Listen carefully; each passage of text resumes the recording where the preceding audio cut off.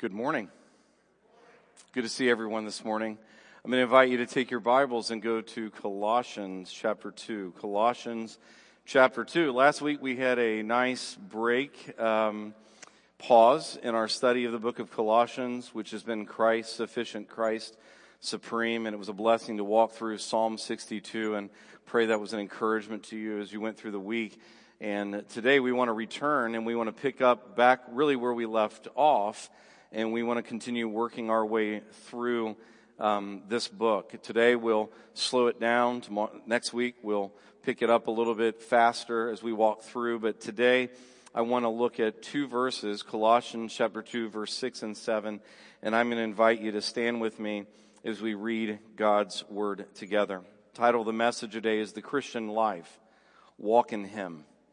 And let's read these two verses. Therefore, as you received Christ Jesus the Lord, so walk in Him, rooted and built up in Him, and established in the faith, just as you were taught, abounding in thanksgiving. Let's pray. Father, we bow our head before you and thank you for your holy and inspired word. We pray that your Holy Spirit would empower the preaching of the word, that you would remove all distractions from my own heart and mind and from all of our hearts and minds, that we may see Christ so clearly in this passage, that anyone who may be here today who has never received Christ and confessed Him as Savior and Lord, that they will do that today, and that we as believers will leave here this morning with a renewed commitment to walk in Him, to live our lives in light of the gospel. And we thank you for your faithfulness. We thank you for gathering us here today, for the blessing and privilege it is to worship you and to exalt your Son and to encourage one another. And it's in Jesus' name we pray. Amen. You may be seated. Now, I don't know if maybe some of you enjoy hiking or walking. I enjoy hiking. And one of the things that I always take with me when I go on a hike is I always like to have a map, either on my phone or a paper version of a map, so that I know where I am, I know where I'm going. And the other thing that I always look for when I'm on a hike is I look for signposts. I like to look for markers along the way. I always start on a trailhead reading everything that's usually in the display as you embark on the trail. And then all along the way, I'll stop whenever I either come to a fork in the road or the path, or whenever there's something that catches my attention. And usually a signpost is there, maybe warning you of danger or pointing you of what you need to do as you move ahead. Dangers like maybe there's water to avoid, maybe there's going to be cliffs on either side. You know what I mean. Those markers, those signposts become really important. And when we come to verse 6 and 7 of this letter to the church of Colossae, really verse 6 and 7, they serve as a transitional signpost that Paul drops in this letter. And really this signpost, these two verses reflect the heart of the letter. They lead us to the very core of what Paul is wanting to communicate. And you see that with the transitional word, therefore. Therefore, that transition, and everybody I'm sure realizes this, that anytime you're writing or you're reading something, transition words like therefore are important because they usually connect us to what has been said and then carry us to what follows. That's why transitions are important. And these two verses are a summary of what has already been said and a signpost to what is ahead. Paul summarizes the glorious vision of Christ that he has set to the church. You remember in verses 15 through 20, where we called that the hymn to Christ, where Paul just expounds and in a form of doxology praises God for who Christ is and gives the church a glorious vision of His sovereignty and His work as our Redeemer. And that's what you see there in that first part of the letter. And of course, what is also there is the glorious salvation that has come to us by His grace. But these two verses, not only are they a summary of what has already been said, and I guarantee you, if you go back and you just read the first chapter again, you will see that Paul's not only going back to that vision, but even reflecting on what he has said in his prayers for the church in the very beginning. But these two verses are also a signpost preparing them for the dangers of false teaching, which we'll begin to dive into next week. And as Paul prepares them for the dangers that lie ahead, he is instructing them, showing them how to walk on the Christian journey, how to move forward on the path, right? We just don't stand at the trailhead. We've got to move on. We've got to start walking. We've got to start the journey. And that's what Paul does here.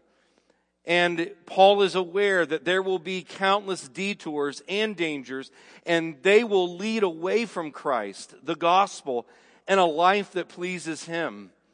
There were countless offers that were being on the marketplace of religion and philosophy that were beginning to creep into the life of the church. You had false teachers that were promoting secret knowledge, that if you just followed them, they could let you in on some keys and some secrets that otherwise Paul and the apostles weren't aware of.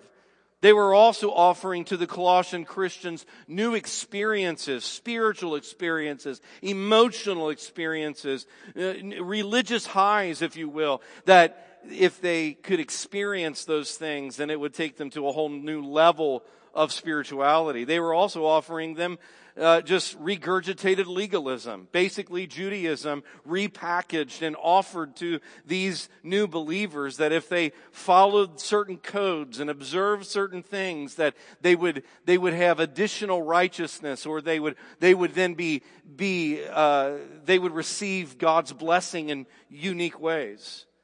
All of those things that were being offered to them came with promises of deeper and fuller spiritual life. So Paul wants to drop a signpost, put an anchor here, so that he can tether them to the truth of the gospel and prepare them for what lies ahead. And what lies ahead is a walk. And to walk in the New Testament, whenever we see that word walk, it's just referring to how we live, how we walk, how we live as Christians. And so, brothers and sisters, we are on a path, a journey that leads us through this world. And the gospel is our map. But not only is it our map, it is also what marks the path all the way till we get home to be with Christ. And what Paul is saying to them applies to us today, right? There's all these dangers that are out there and all around us. And as we progress through the Christian life, what Paul wants them to know is that we progress really the same way we began. We never forsake the map, if you will. We never give up the map. We never set down the gospel and move on to something else. We never, and every step of the way, not only do we do that, but we don't forsake the map, but every marking or signpost along the journey is really the gospel leading us all the way through. And as we grow as Christians, and as we mature, and as we walk with Christ, what happens is our understanding of the gospel deepens, and as a result, our life is transformed by the power of the gospel. So what Paul does here is he presents a clear blueprint for the Christian life that will guide us through the whole rest of the letter. And here it is. Ready? Here's the signpost. Here's the blueprint. Here's the key truth. We must walk in the sufficiency and the supremacy of Christ the Lord. That's what he's saying here in these two verses. I mean, literally, that is the theme that will take us all the way through to the very end of this letter. We must walk in the sufficiency and the supremacy of Christ the Lord. We must live in the sufficiency and the supremacy of Christ the Lord. We must live there. We must dwell there. We must walk in Him all the way to the end. So the question that we have to ask is, then what does it look like to live in the sufficiency of Christ? What is it like? What does it mean to live in such a way that we recognize that Christ is all that we need, and we need to avoid and run from every other message that would lead us away from Christ? Well, there are three things. There's three things about that Paul gives us. First, we receive Christ. Number two, we walk in Christ. And then three, we grow in Christ. That is the blueprint of the Christian life. Those are the signposts all the way through our journey. We receive Christ, we walk in Christ, and then lastly, we grow in Christ. So let's begin. Let's look at the first thing. We receive Christ. Look what he says. Therefore, as you receive Christ Jesus the Lord. In other words, this is where the Christian life begins. You have received Christ. You have received Christ just as I have presented him to you. The supreme Lord over all. The Redeemer of the church and your souls. And that is exactly where our Christian journey begins. Receiving Christ. But we have to ask, what does it mean then to receive Christ? What does Paul mean when he says that? And there are two things that I want you to see. First, it means that we confess the Christ of the gospel. Do you see it? He says, if we receive Christ Jesus the Lord, there's the confession. There's the confession of Christ. And truly, the language here, that word receive, it is also used in other places describing a student receiving a body of instruction or form of tradition from a teacher. And what's unique about us as Christians is that we have received not a body of instruction, but we have received the person of Christ and his work for our salvation. In other words, Jesus is the essence of our faith. We're not following a code. We're not adhering to a system. We are joined to a person. And that person is Jesus Christ. And so when Paul says this, you have received Christ Jesus the Lord, he's basically saying we have received the truth of the gospel. And we confess that this Christ of the gospel. And that is critical. In fact, it's critical because many would say, oh, well, I'm a Christian, which means I follow the teachings of Jesus. That's not what Paul is saying here. Paul is not saying here that we embrace the sayings of Jesus, or we embrace the teachings of Jesus, or we're just trying to follow the ways of Jesus, as if Jesus came to just be an example to us in how to live. No, Christ did not come for the central purpose of setting an example for us to follow. Christ came to rescue us from our sin and to raise us to new life. That's why Christ came. New life through his life, his death, and his resurrection. And that is why we have received Christ himself. We have received him, the person of Christ, as our Savior and our Lord. Now, again, you may think like I'm just kind of going after nuances, but I'm not. Every word of the text is important. So when Paul says you have received Christ Jesus the Lord, that is very intentional. In other words, he is describing Jesus with all of his titles. So for us to receive Christ means we have received the one who is sent. In other words, when he says Christ, what Paul is saying is he is the sent one.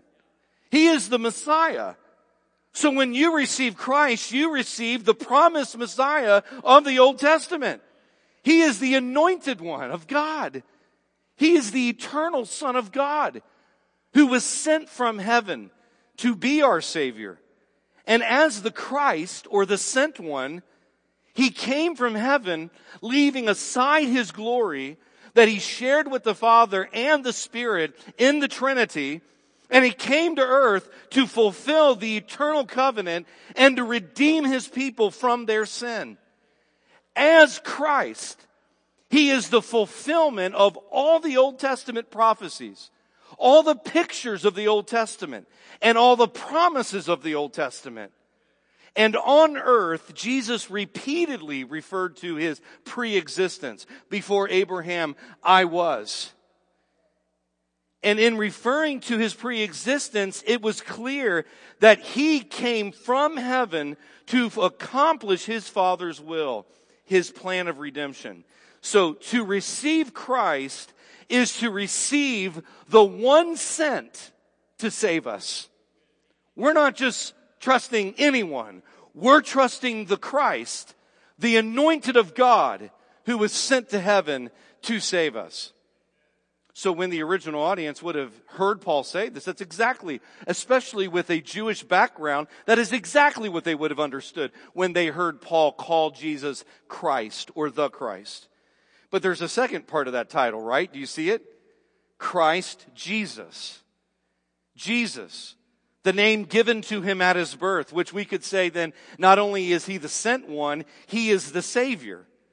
The eternal Son of God became man. He took on flesh, or he became flesh, as we've been studying on Wednesday nights. And he was born of the Virgin Mary. And as Mary and Joseph were instructed, what name did they give him? Matthew 1:23. His name shall be called Jesus, for he will save his people from their sins. And then what does the angel then go on to say? To fulfill the prophecy of Isaiah that his name will be Emmanuel, which means God with us. And so when we say that he is the Savior, we are saying that he is fully God and fully man, because only a Savior who is fully man and fully God can actually save us. And as the God-man, he went to the cross and he died on the cross for our sins. And he received the full weight of God's wrath that each and every one of us deserve.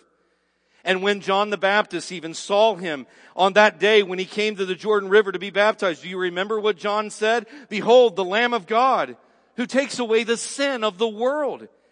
And so the reason that is important is because, listen, to receive Jesus Christ the Lord is to receive the only Savior who can rescue us from God's wrath and redeem us from our sin and restore us into a right relationship with the living God of the universe.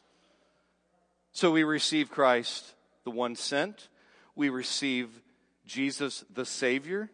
But then notice the full title, Christ Jesus the Lord. I mean, do you get that? The Lord. We have received Christ Jesus the Lord. What makes him the Lord? Well, I mean, if you go to other places where Paul writes, we know that he will anchor this truth that Jesus is Lord, not just in the fact that he went to the cross and he died for our sins, but that he was placed in the grave. And 3 days later, after he was put in that tomb, he came back to life. And he passed through the burial clothes. He walked out of the tomb and he rose victorious over death, hell, and the grave. Paul says in 1 Corinthians 15 that he then went and he appeared to many witnesses to demonstrate his physical, bodily, and literal resurrection. And he ascended then into heaven, and he is there right now interceding for us, and one day he will return again to judge the living and the dead. And so we confess, brothers and sisters, Jesus Christ, the Lord. That is the peak of our confession. He is not only the sent one, the Christ. He is not only the anointed one of God. He is not only the Son who came from heaven, born of the Virgin, who died on the cross, but he is the risen Lord, and all power and all glory and all authority belongs to him. That is our confession. That he is the sovereign Lord of all, and there is no one higher. There is no one greater. And there is no greater confession that we can make than this: Jesus is Lord. And because He is Lord, He's the only one who can save. Romans chapter 10, verse 9. If you confess with your mouth, what? That Jesus is Lord, and believe in your heart that God raised Him from the dead, you will be saved. Not, I hope you'll be saved. Not, you might be saved. Not, you could be saved. But if you confess Jesus as Lord, if you receive this Christ as your Savior, as the Son sent from heaven, and you receive Him as Lord of all, including Lord of you, you will be saved. So what's your confession? What do you confess unto salvation? Have you confessed Him as Lord? But I also want to drill down into one other thing. Not only we receive Christ, not only does receiving Christ mean that we confess the Christ of the gospel, but it means that we submit to the lordship of Christ. It means that we submit to the lordship of Christ. So what does it mean then to receive? Is it just that we receive salvation like a gift that is given to us at Christmas or our birthday?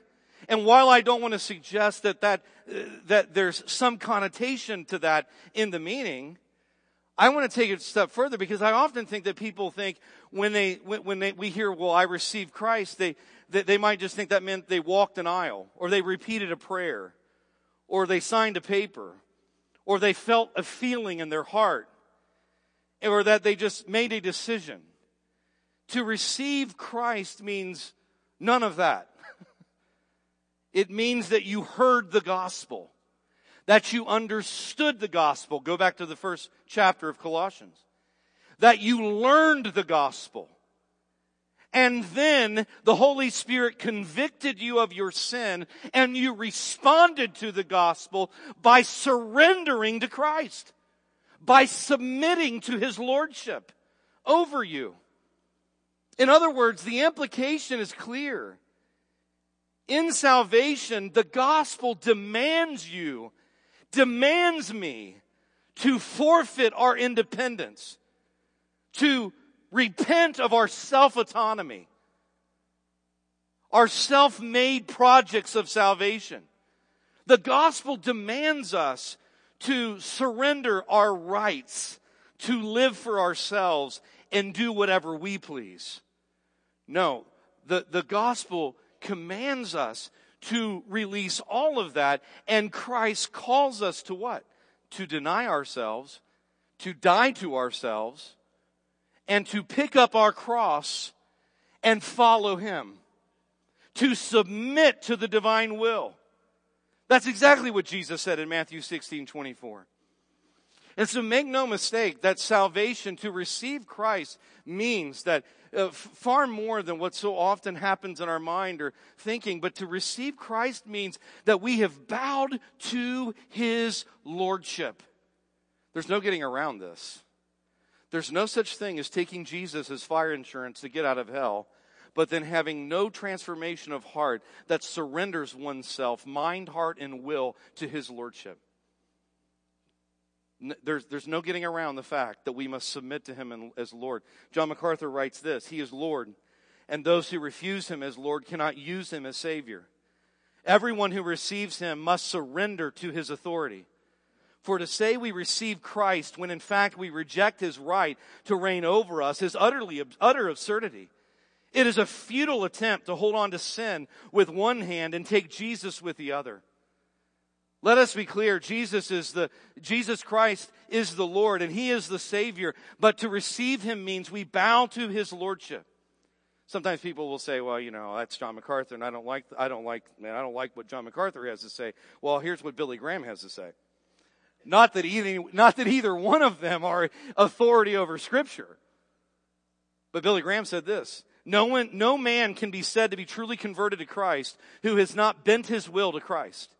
He may give intellectual assent to the claims of Christ and may have had emotional religious experiences. However, he is not truly converted until he is surrendered to Christ as Lord, Savior, and Master.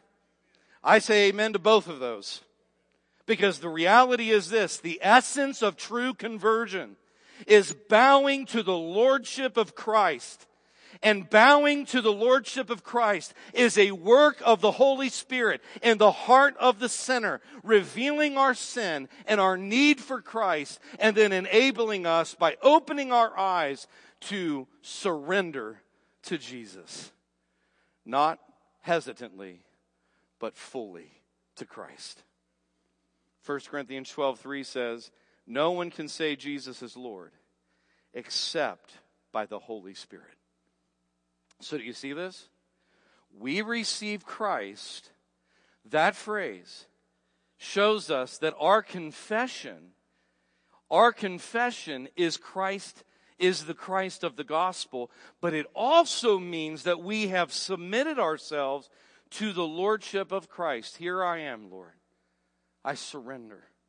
I cannot save myself.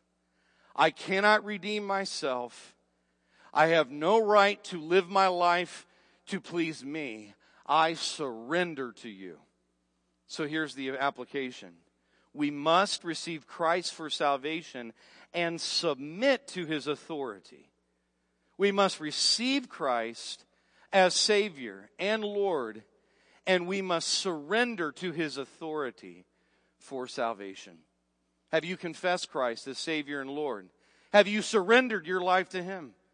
Have you crossed the line from hearing the truth in your head to responding to the truth in your heart by surrendering to Christ and receiving Him, Jesus Christ, the Lord?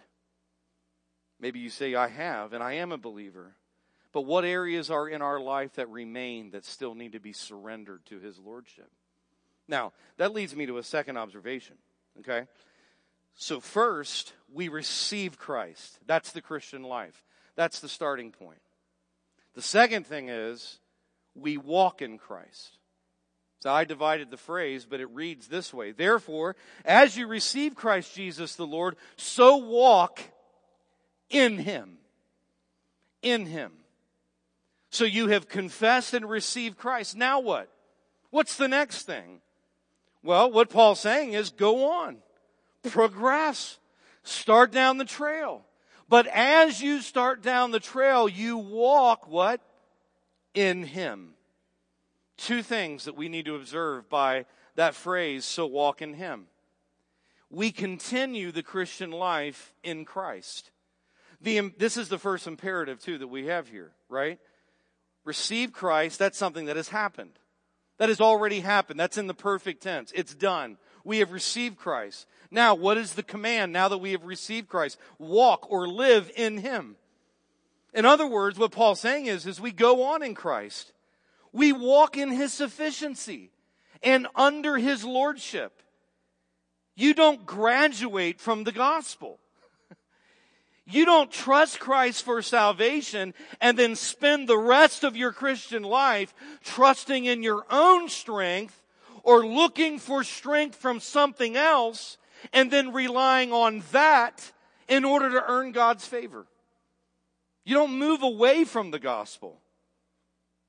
We don't move away from the gospel and then begin to try to rely on our performance. Through the cross, Christ has secured everything that you and I need.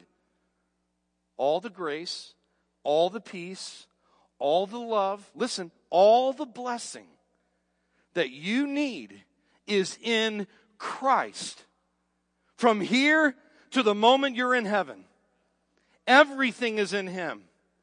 And that is why Jesus came. That is why on the cross He cried, "It is finished." So that you and I will see that He is the all-sufficient Savior. And that in Him we have everything that we truly need.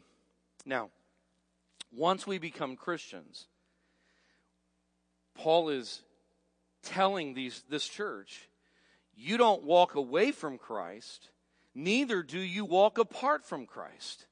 You walk in Him in all his benefits. Why is that so central for us to get? Why do we have to say that almost week in and week out? Because if we don't get that, then we will fall into the traps that he's going to describe in a little bit. Legalism, mysticism, and all sorts of things.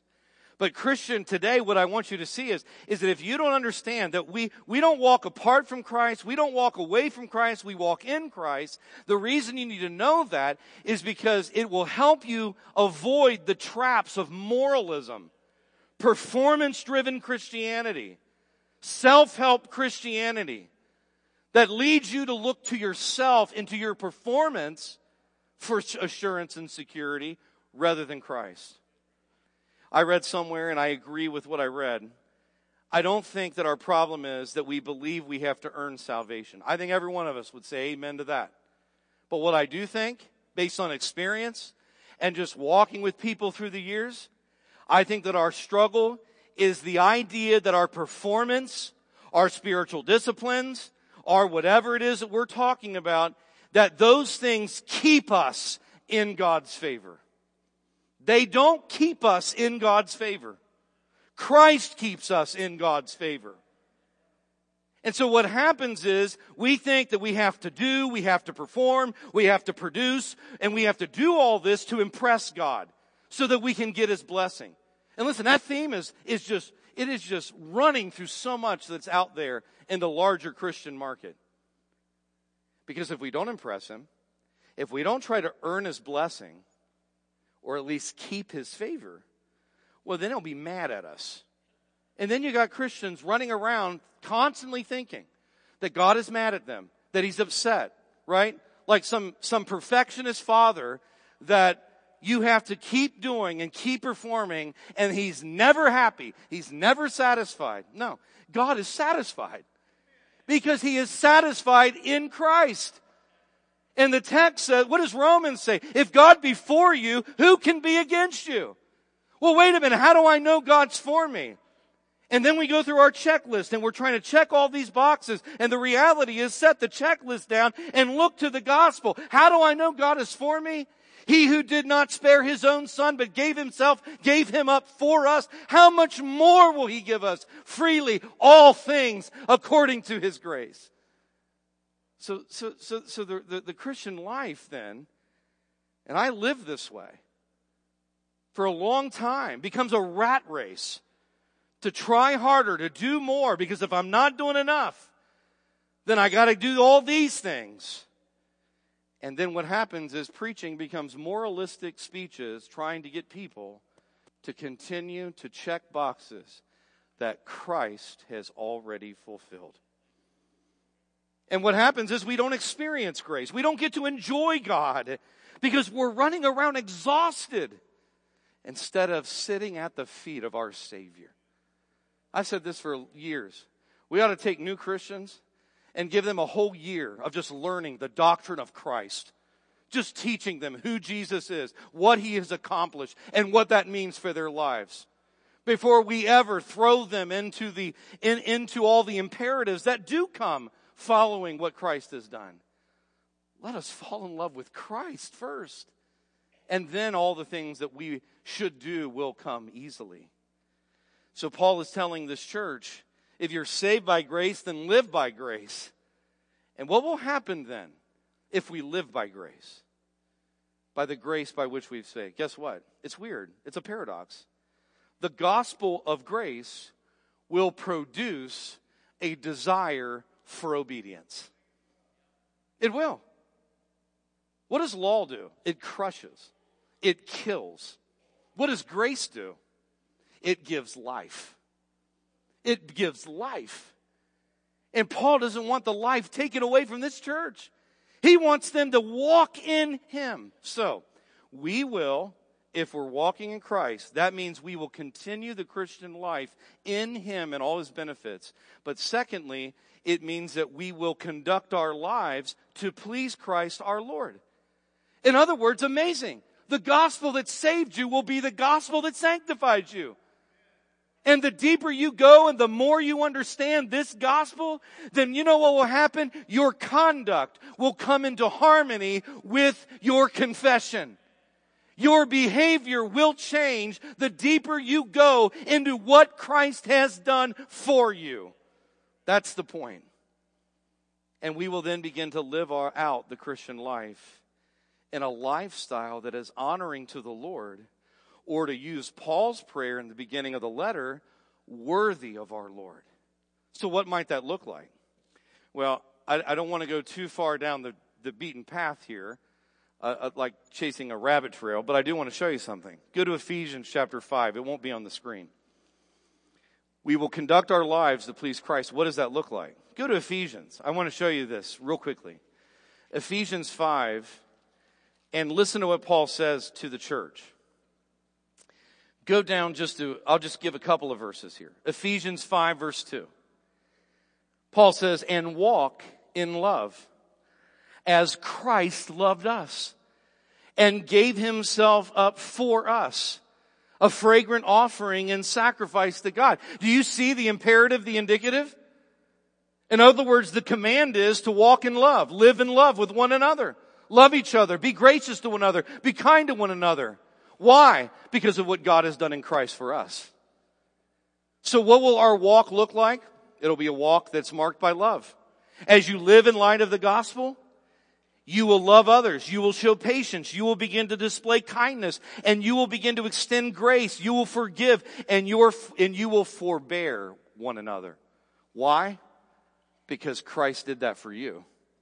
See how the gospel's the fuel? Go down to verse 8. In verse 8, it says, same Ephesians 5, he goes on to say, for at one time you were darkness, but now you are light in the Lord. Walk as children of light. Walk, live in the light. In other words, in Christ you walk in love. In Christ you will begin to walk in the light of His holiness. And you will begin to kill sin. In other words, what Paul's saying, what the Puritans say, Christ will become sweet, and then sin will become bitter. Because you'll be walking in the light. So if we're walking in Him, we're walking in love, we're walking in light. One last verse, we will walk in the truth. 3 John verse 3. He says, I delight, I'm thrilled when I see my children walking in the truth. In Christ, the gospel truth begins to define the way we think and everything that we do. When Paul says walk in Him, he is calling the church to this.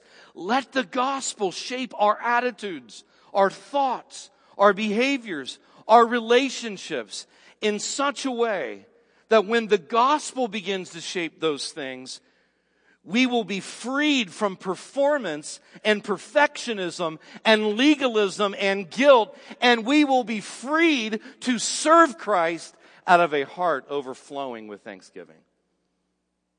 That's what he's driving at. And in fact, you may walk away and say, well, what you're saying then is no imperatives matter, doesn't matter how we live. That's not what I'm saying. And if we'll go on next week. But the point is that when we go on and we begin looking at those imperatives, at the commands, at calls to obedience, I want you to see that Paul anchors all of it in the finished work of Christ. Husbands, love your wives. Why? Because you have to obey? Because that is the rule? No, as Christ loved the church. Let the gospel fuel your obedience. And the more you stand beneath the fountain of the gospel, then the more you will overflow with the grace of the gospel of Christ. So here's the truth applied, right? We said a minute ago, the truth is we must surrender and we receive Christ as Lord, surrender to His Lordship. But the truth here, we walk in Him, we continue to live the Christian life in the sufficiency of Christ. What fuels your desires to live Christ and obey His word? Is it grace or is it law? Do you get up in the morning to read the word because you are driven by the grace of God in the gospel? Or because it's just a rule that you have to follow? Let it be grace that fuels us. And how are you walking in Christ? Are you walking in love and truth and faith and light? That leads me to the last thing. We receive Christ. Number two, we receive Christ. Number two, we walk in Christ. And then the third thing Paul says here is we grow in Christ. Now look at the text. So walk in him. All right, Paul, what's it look like to walk in him? Rooted in him. Built up in him. And established in the faith, just as you were taught, abounding in thanksgiving. Now, actually, in other translations, the grammar is even better. Here's another way you could read this. Having been firmly rooted, having been done. Having been firmly rooted and being built up in him, present tense. Having been established in the faith, just as you were taught, abounding in thanksgiving. Do you see it? What has been done and what is happening. This is really important. You see here what we would call the dynamics of growth. The dynamics of growth in the Christian life. We're walking in him and we're growing in him. And here's the dynamics of the Christian life. Indicatives and imperatives. What God has done fuels what we do. Grace, again, produces obedience. Look what Paul shows us. God's grace at work in us. Look at what God's grace is doing. We have been rooted in Christ. That is the passive voice, meaning it's done. And it's the perfect tense, meaning, again, that it is something that has happened to us. It's a once and for all thing. God has rooted you, planted you in Christ and Christ's amazing grace through the cross. Jesus is the source of our spiritual life, the foundation of our faith, and the identity of our soul. Your life is rooted in Christ, and because of that, all of our hope is in him. That's why Jesus says in John 5, I am the vine, you are the branches. Whoever abides in me and I in him, he it is that bears much fruit. And apart from me, you can do nothing. Where are you rooted? We are rooted in Christ. Aren't you glad that you are anchored in him? There's security for your soul. You are secure because you're rooted. You are planted like the tree by the water near the river in Psalm 1. So that's what's been done. But look at what is being doing. But I don't want you to miss it. What has been done is God's work, and what is being done is also God's work. Do you see it? We are being built up in him. Who's building us up? God is. Still the passive voice. But now it's the present tense. This is so encouraging to get this. It should encourage you this morning. In other words, God is still working on you and me. We are being built up in him. He is building us up in Christ Jesus. And so if you are a Christian, here's what Paul's saying. You're growing. And he is committed to your growth. The Spirit of God who dwells in you is working in your life, conforming you to the image of his Son, and producing in you the fruit of salvation. And guess what? He will finish what he started. Because he who began a good work in us will complete it on the day of redemption. What Paul is suggesting here is that God is radically committed to your growth by his grace in the gospel. He's not leaving it up to you. He's working in you as you work out your salvation in fear and trembling. Aren't you glad that it's not up to you? I'd have quit yesterday. Right? I mean, because there are good days, there's bad days. But praise God, he's working on us. And so the encouragement that is that you may walk away and say, well, I don't see the growth all the time. I don't feel the growth. When I look at my kids, I can't watch them and say, you just grew a millimeter. No, but it's like the other day, I looked at Isaac and I said, wait a minute, you're taller than me. You just notice it, right? And that's what's happening in our Christian journey.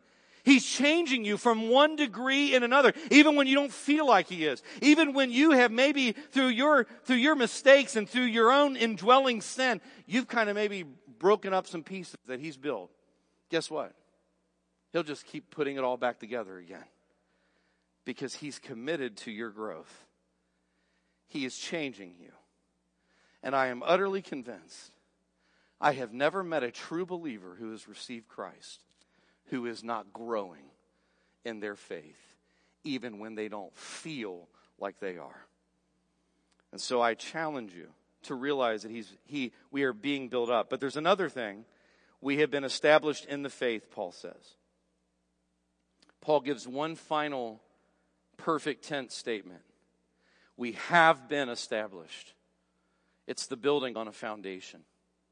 No other foundation can be laid than that which is already laid, which is the foundation of Christ Jesus. You are sealed in the faith. You are cemented into the foundation. Right? And if the foundation is Christ, He's the rock.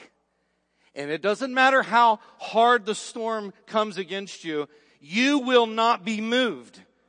Even when you feel like you are barely holding on, you are on the firm foundation. That's what it means, that He has established you in the faith. And that word, the faith, is referring to the essential truths of the gospel.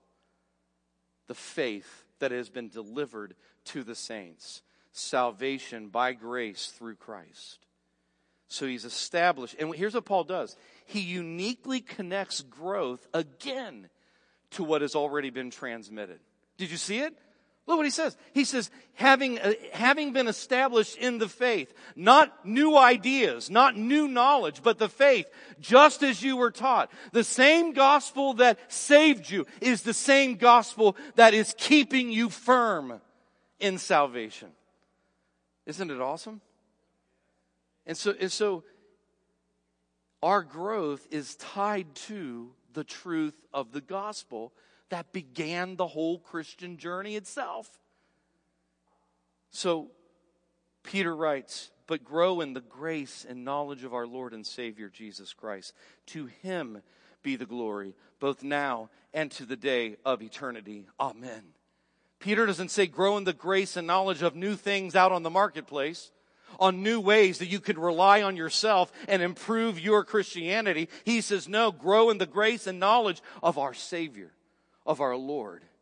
Preach the gospel to your sin. Preach the gospel to your soul. And watch how your life is transformed by the truth you received in the very beginning. But last thing is the thankfulness then that overflows in our growth. There's the present tense. Abounding in thanksgiving. Abounding in thanksgiving. What is the response that we give? Don't you love it? I feel relief when I read that. I don't feel like I have to meet perfectionistic standards. I feel relief. Because he says abounding in thanksgiving. Our response to a sovereign work of God in our life, in our salvation, even in our sanctification, is to overflow with thanksgiving. The gospel is at work in our life, producing obedience. And our hearts overflow, abounding with thanksgiving. We become a humble, grateful people because we have tasted the goodness of God's grace and His faithfulness that endures for all generations through the gospel of His Son. If you have a problem with complaining, with grumbling, with a lack of gratitude, then go to the cross. Look at your Savior, who He is and what He's done, and your heart will overflow with thanksgiving. Hebrews 13, through Him then let us continually offer up a sacrifice of praise to God, that is, the fruit of lips that acknowledge His name. So if you're rooted in Christ, you will grow in grace and truth. If you're rooted in Christ. If you're rooted in Him, then you will grow. The branches of your life will spread. the length of the roots that are in him. That's why the hymn says, through many dangers, toils, and snares, I have already come. 'Tis grace that led me safe thus far, and it will be grace that leads us home. So as we close, where have we gone on this journey? Right? We've received Christ, we walk in Christ, and we grow in Christ. These verses summarize the Christian life, and they are signposts to help you with the dangers ahead. Let us, beloved, commit ourselves to live, to walk in the sufficiency and the supremacy of Jesus Christ the Lord. Let me ask you some questions as I close. Have you received Christ as Lord? Have you? Have you received Christ as Lord? Maybe you have, and today you say, I want to renew my commitment to Christ today. Then renew that commitment. Recommit yourself. Surrender those things that are still in your life to His Lordship that are keeping you from experiencing the joy of His grace. How are you living for Christ? How are you growing in Christ? And does your life overflow with gratitude? That's what it means. That's what it means to walk in the sufficiency of Jesus. Let's stand and let us pray. As we pray today and our worship team comes, maybe you have not received Christ. Will you do that today? Maybe today you need to come and you need to pray, and you are invited to come and pray at the altar and renew your commitment to Him. Maybe today as you're singing, you just need to evaluate your heart. Are you living out of grace? Are you living out of guilt? Are you growing in Him? Aren't you encouraged that He is committed to your growth? Let's pray. We are no longer our own, Father, but yours, bought with a price. Help us to surrender everything to you and to bow to the lordship of your Son. Conquer every resistance and rebellion that remains in us.